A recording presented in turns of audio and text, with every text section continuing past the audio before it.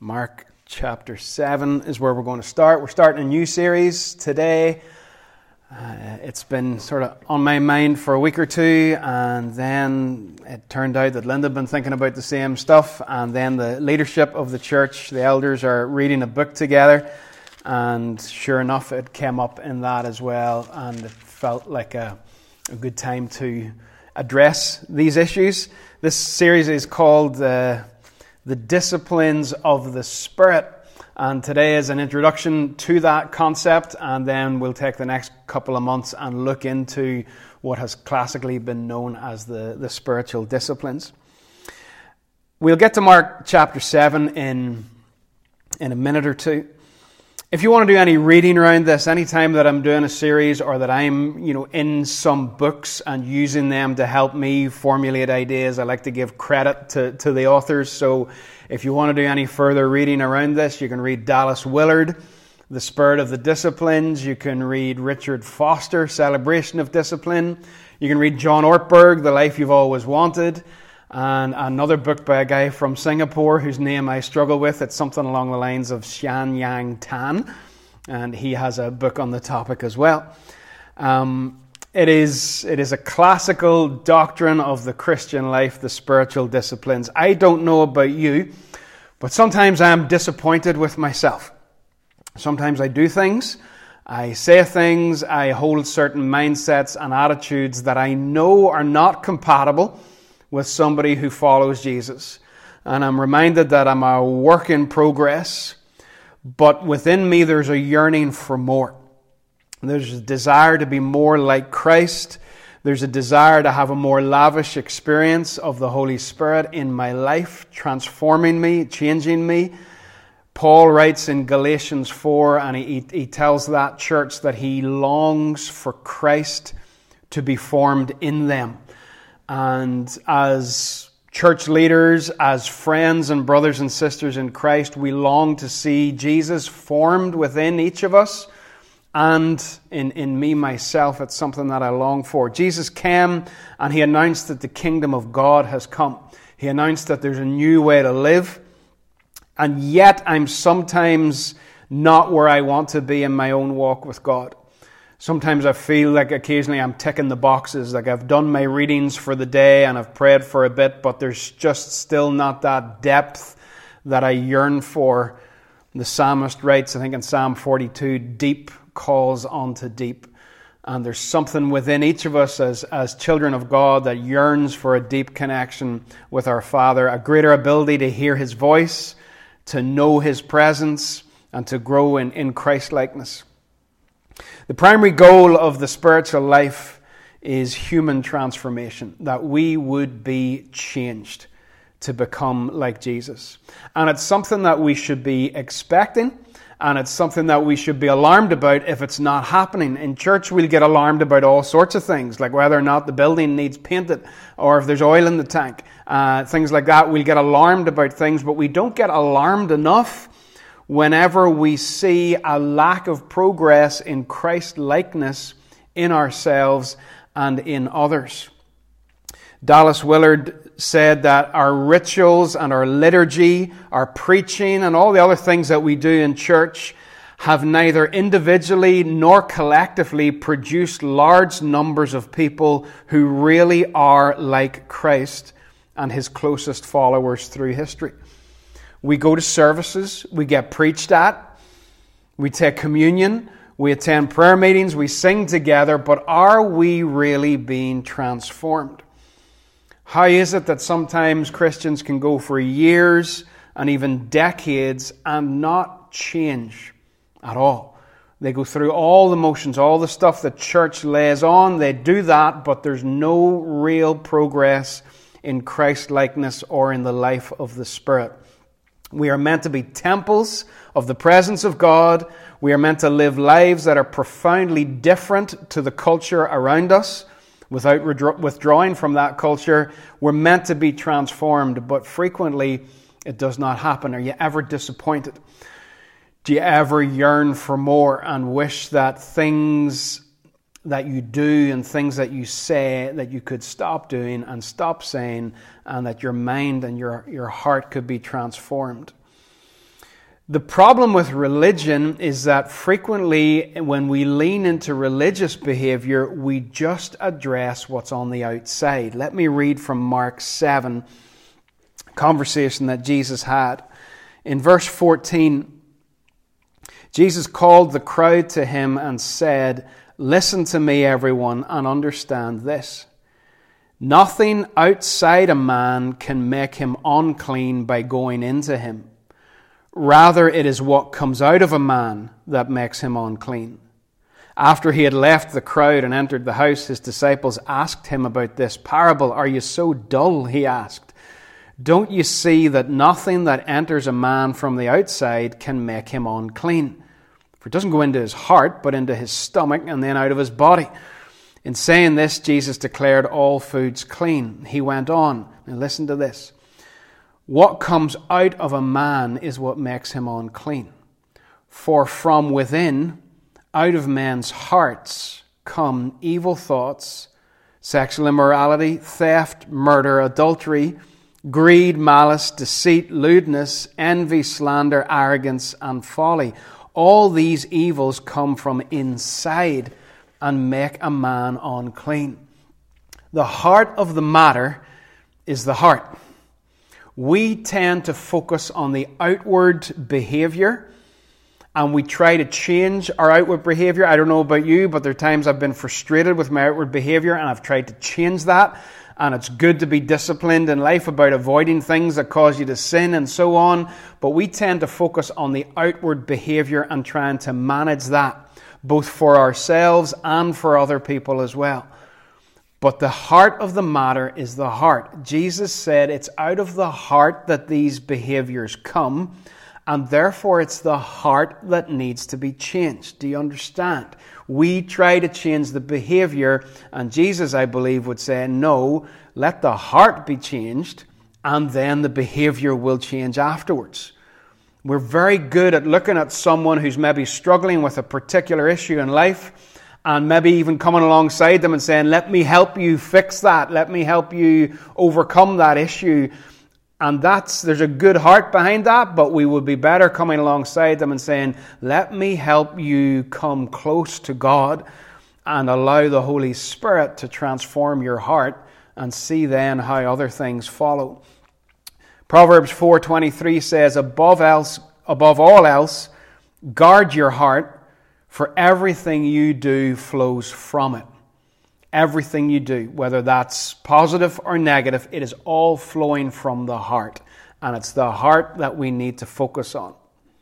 Another example, if you're in Mark, turn left and go to Matthew chapter 12. There's always been a verse that I have remembered reading this very early in my walk with God and reading Spurgeon's comment on it. Matthew chapter 12, verse 34. Jesus, again addressing the religious crowd, says, "You brood of vipers, how can you who are evil say anything good? For out of the overflow of the heart, the mouth speaks. The good man brings good things out of the good stored up in him, and the evil man brings evil things out of the evil stored up in him." Out of the abundance of the heart, the mouth speaks. And you all know by now that Spurgeon said, what's in the well comes up in the bucket. What's in my heart is what will overflow out of my mouth and out of my life. We focus on the outward behavior. God looks at the heart. Same thing when he was choosing a king in 1 Samuel. And Samuel went to Jesse's house to meet Jesse's sons and choose a king. God said to Samuel that man looks on the outward appearance, but God looks at the heart. And I believe it's exactly the same here. We are great at looking at the externals and trying to change them, when God would say, stop wasting your time and your effort and frustrating yourself in a cycle of shame, and instead focus on the heart being transformed. Jesus is pretty brutal a few chapters later in Matthew 23.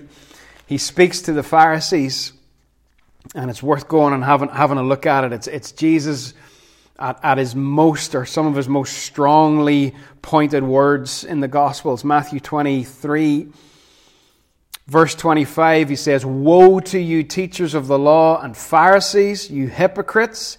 You clean the outside of the cup and dish, but inside they are full of greed and self-indulgence. Blind Pharisee, first clean the inside of the cup and dish, and then the outside also will be clean." Now, can you imagine after having your cup of coffee or whatever, or having your bowl of porridge, that you take the bowl and you wash the outside of it and you don't touch the inside? And you just leave whatever's there to sit there. Jesus says that's what you're like whenever you focus on externals and don't deal with the heart. He goes on in verse 27, again, "Woe to you, teachers of the law and Pharisees, you hypocrites! You're like whitewashed tombs. You look beautiful on the outside, but on the inside you're full of dead men's bones and everything unclean." And he goes on to talk about hypocrisy and wickedness that's inside them. You get the point. The Christian life is not about cleaning up the outside of a person. It's about the heart being transformed. If we're just focusing on cleaning up the outside, Jesus says that's like taking a tomb and painting it with whitewash so it looks great, but inside, at its core, it is full of death. The heart of the matter is the heart. Don't neglect the heart. Don't get so frustrated with people that you're walking with or you're journeying with, and they have difficulties in life with just habitual things that they're struggling with and they desperately want to break free from. Don't ignore those things. Don't overlook them. Don't stop encouraging them to aim for victory. But the way to victory is a transformed heart. It's not just changed outward behavior. Jesus said in Matthew 5:20, a verse that used to bother me, he said that if our righteousness does not surpass the righteousness of the scribes and the Pharisees, we will not enter the kingdom of heaven. And I used to think these Pharisees are the most righteous guys in the world because they're always doing everything right and they have all these rules that they never actually break. And how can my righteousness be more than their righteousness? But Jesus goes on in the Sermon on the Mount after that to elaborate on what he means by that, because the righteousness of the Pharisees was external. It was all about what you did and how you acted, whereas he drills down into the heart. So he goes to the commandment about not murdering, and he drills into the heart and he goes after hatred in the heart. He goes into the commandment about adultery and he drills down into the heart and goes after lust. When he says about righteousness surpassing that of the scribes and Pharisees, he means your righteousness is about your heart, not about external things. And think about David as well in Psalm 51. David has committed adultery with Bathsheba, and when you read Psalm 51, he does not say, "God, help me to not do this again." He's very repentant for what he's done. He realizes that he has sinned against God, but it's not so much, "I don't want to ever do this again." What he prays in Psalm 51 verse 10 is this: "Create in me a clean heart." That's the key. "And renew a right spirit within me." God, it's not just that I don't want to do this again. It's that I need a new heart. And then all the outward behavior will flow from it. Richard Foster begins his book, which is about, I think, either 40 or 50 years old this year, Celebration of Discipline. It's a classic book on this topic. And he opens it with the words, "Superficiality is the curse of our age." And by superficiality, he means something that is all surface and no depth. Superficiality is the curse of our age. Everything on the external, as long as it looks good on the outside, the inside doesn't really matter. He goes on in the first paragraph to say, "The desperate need today is not for a greater number of intelligent people or gifted people, but for deep people. People who allow a work of God to take place in their hearts." I often say the best thing that I can bring to my wife, to my family, to my job, to my leadership in church, the best thing that I can bring is a heart that is being transformed by God. a close walk with God, is the most important gift I give to those around me. Go to Romans chapter 12, please, as we look on into this a little bit further. Famous verses at the start of Romans 12. Paul has previously said in Romans that we are to be conformed to the image of Christ, conformed to the likeness of God's Son. God's will for your life is that you'd become like Jesus. And that's it. There's lots of other things as well, but at the very heart, He wants us to become like Jesus, to show forth the character of Christ. And at the start of Romans 12, Paul writes, I urge you, brothers, in view of God's mercy. So what he's going to write about is not something we do to earn favor with God. What he's going to write about is something we do as a joyful, thankful response to what God has done for us. So we're not trying to win brownie points with our Heavenly Father. We are living thankful, obedient lives in view of God's mercy. Offer your bodies as living sacrifices, holy and pleasing to God. This is your spiritual act of worship. Do not conform any longer to the pattern of this world, but be transformed by the renewing of your mind. And so there are two options here. We can be shaped by the world around us, the pressure that culture puts on us, or we can be transformed from within, transformed by the renewing of our minds. That word transformed in Greek is metamorpho, from which we get metamorphosis, most familiar to us in the change of a caterpillar into a butterfly. Metamorphosis, transformation, complete change from one thing into another.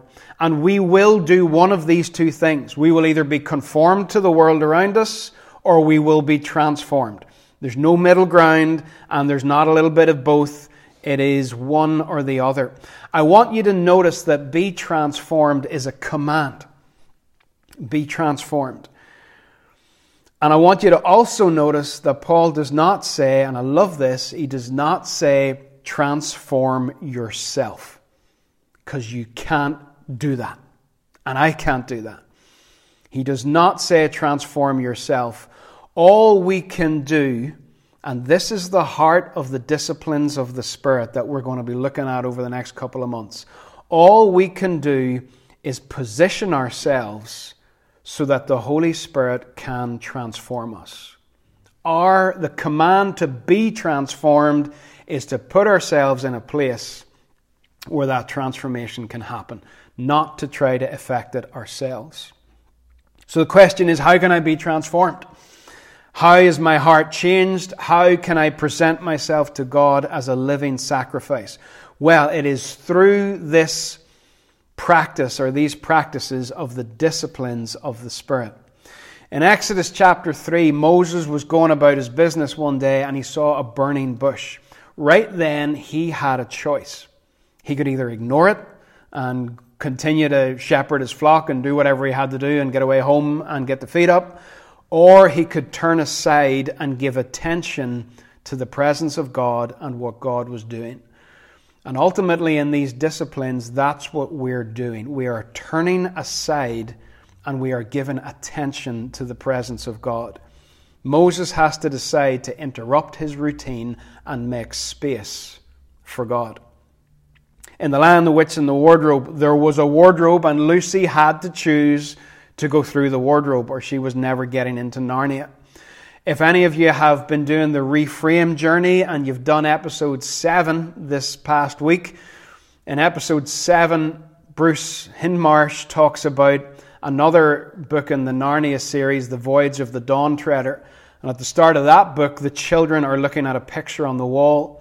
And as they look at the picture of a ship out on the sea, they start to smell the smell of the sea. Water starts coming out of the picture, and then they are drawn through the frame and into the actual scene itself. But again, they had to turn aside. They had to focus their gaze on the picture. They could not just ignore it. And God is ready to transform the heart of any person who will turn aside and give attention to the presence of God.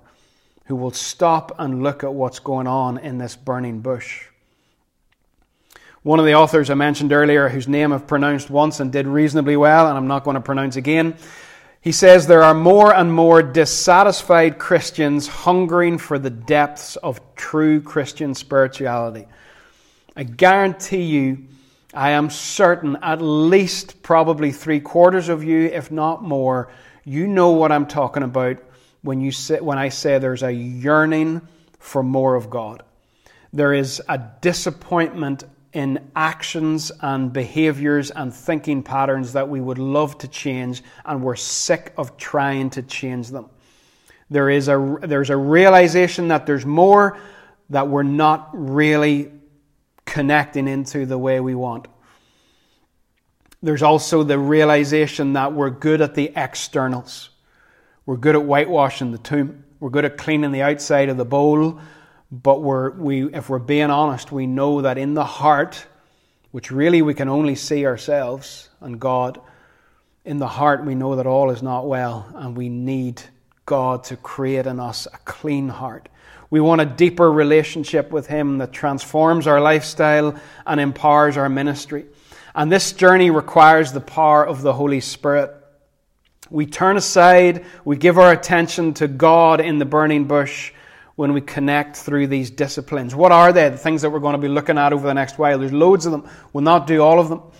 There's no definitive list anywhere, but I'm talking about disciplines such as prayer, meditation on God's Word, fasting, solitude, celebration, service, worship. There's lots of different disciplines of the Spirit that as we engage in those things, we are putting ourselves in a place where God can change us right in our hearts. And you don't do these disciplines all the time. Some of them you do, so you'll be meditating on God's Word. That should be a daily practice. And prayer, Paul talks about prayer without ceasing. But you can't fast all the time for obvious reasons, and you can't celebrate all the time. So some of these disciplines are more pertinent to certain people in certain seasons, and others they're not. And there's a reason why I have chosen to refer to this as the disciplines of the Spirit, rather than the spiritual disciplines. You might think, well, there's no difference. There actually is a little bit of a difference, because in our vocabulary, the word spiritual means nothing at all. It just vaguely means something to do with religion or Christianity, who knows what, or maybe some random shop near the beach where they sell weird stuff. Spirituality doesn't really mean anything in our culture. So to call them the spiritual disciplines, for me, is not specific enough in our culture to say what they are. Whenever Paul uses the word spiritual in his letters, he's not just talking about some vague Christian thing. He's talking about the Holy Spirit. In your Bible, when Paul writes the word spiritual, there should be a capital S, because he's talking about things that are to do with the Holy Spirit. So spiritual disciplines for me just sounds like some things that religious people maybe do. Disciplines of the Spirit puts the emphasis on the fact that as I do these things, the Holy Spirit does the transformation. And that is something I'm going to emphasize throughout this, that you don't miss it. I don't do the transforming, He does it. I just put myself in the position where it can take place. No one drifts into this by accident. This is an act of the free will that we choose to position ourselves in a way that God can change us. God wants us to walk in the Spirit our whole lives and grow up into Christ. I think one of the most useful illustrations is the difference between a motorboat and a sailboat. John Ortberg uses this in his book. I'm not sure whether it's original to him.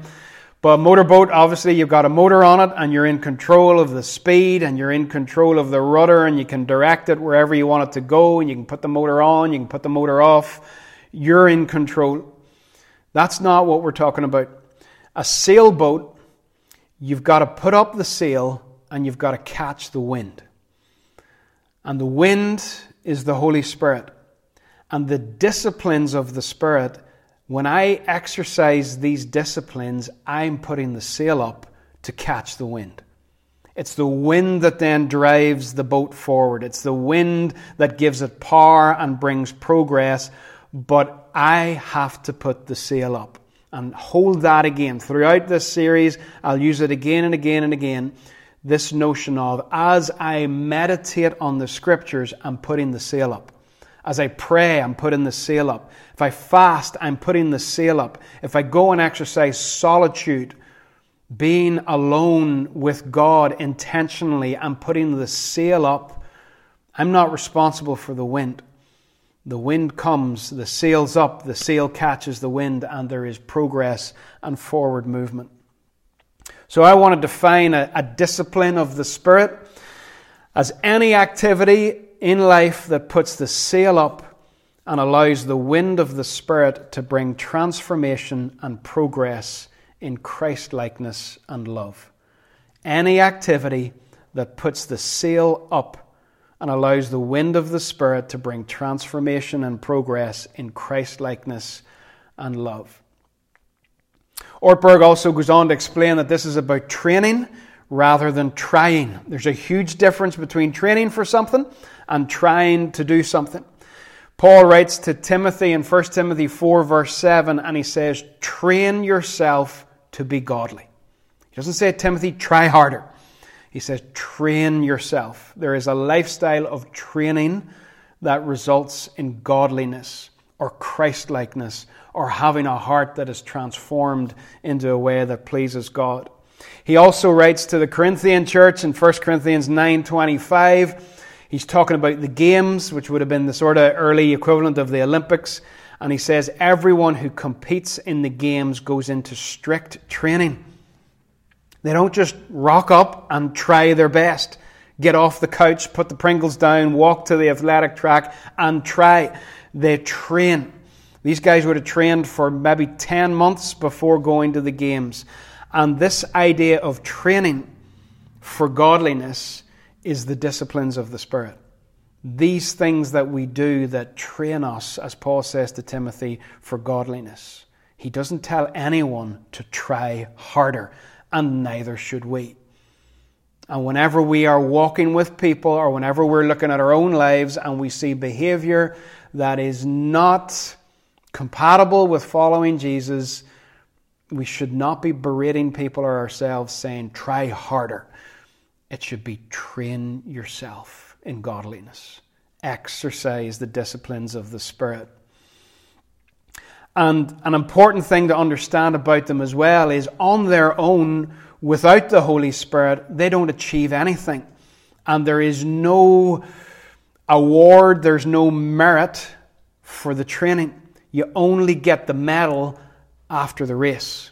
You do the training so that when you get to the game or you get to the race, you're able to perform and you're able to go the distance. Now, even though I'm not a Man United fan, definitely not, I used to love watching Man United. A few years ago when they were really, really good, back in the time of Beckham and Scholes and those guys, they were a good football team to watch. And one of the players that, as much as I just don't like Manchester United, I really liked watching David Beckham, especially when he was taking free kicks. Now that guy, when he was young in the back garden, he took free kicks day after day after day after day. Just countless. He practiced curling the ball. He practiced hitting it into the top ends. He practiced getting it right every single time. And it meant when he did that, and when he did that as a professional, when he was training, when he showed up on match day, a lot of times when he stepped up to a free kick, you were pretty confident it was going to go in the top corner, and in it went. Now, the referee did not go to them during the match or after the match or before and say, we're going to give you the points because of all the times that David Beckham took free kicks in his back garden when he was a kid. No. You get the points for winning the game. You win the game by scoring the goals. And for Beckham with free kicks, you scored the goals because you'd done the training. The training is that quiet, behind-the-scenes, disciplined life that then whenever you get to the game or you get to the race, it allows you to overflow in a way that is awarded, that there is merit in. So it's not a case of, oh, I've read so many chapters of the Bible today, or I spent so many minutes in prayer, as if those things cause God to say, well done, fair play to you, an hour in prayer, you're awesome. That is not the point. The point is that when I position myself through those things, God's Holy Spirit changes me. And when I get to the game of life, there's an overflow of love and the character of Jesus. And all those external behaviors that I don't like gradually die one by one because I'm getting a new heart, because I'm exercising these disciplines. In conclusion then, as we finish off, we're not going to deal with any of the disciplines themselves today. That's coming up over the next couple of months, and hopefully a few of us will take turns to take on some of the different ones ourselves. God's will in all of this and in the Christian life is that we will be transformed to be like Jesus. You hold that. The goal of the disciplines of the Spirit is not that you would become some sort of religious freak. It's not that you would become somebody who's all super spiritual and proud of themselves because of what they're able to do or not do. The goal is to transform people that they would become like Jesus. He is the goal.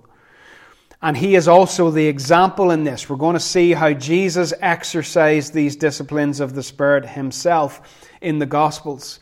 Dallas Willard says we can become like Christ by doing one thing, by following Him in the overall style of life that He chose for Himself.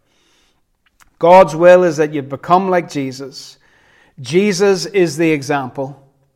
The Holy Spirit is the power. He's the agent of change and of new creation.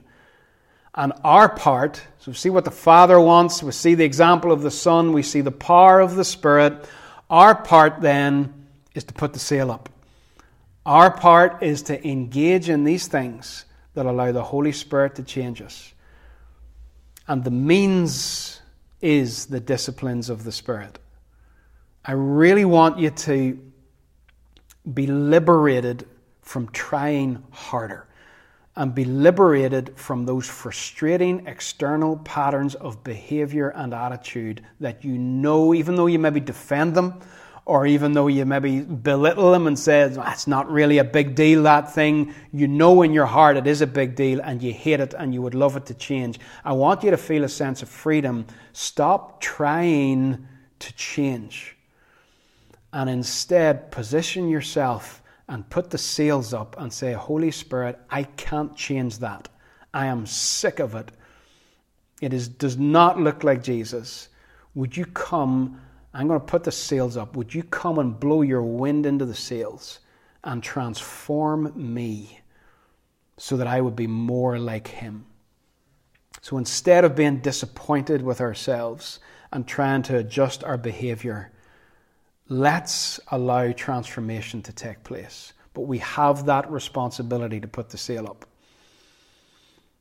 But I just emphasize vigorously, this is an act of the Holy Spirit.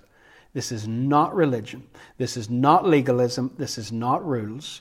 The disciplines in themselves are worthless if the Holy Spirit does not come and blow His wind into our hearts as we exercise them. I'm going to ask Daniel just to come and pray as we start this journey. Blessings to you all. Have a good day.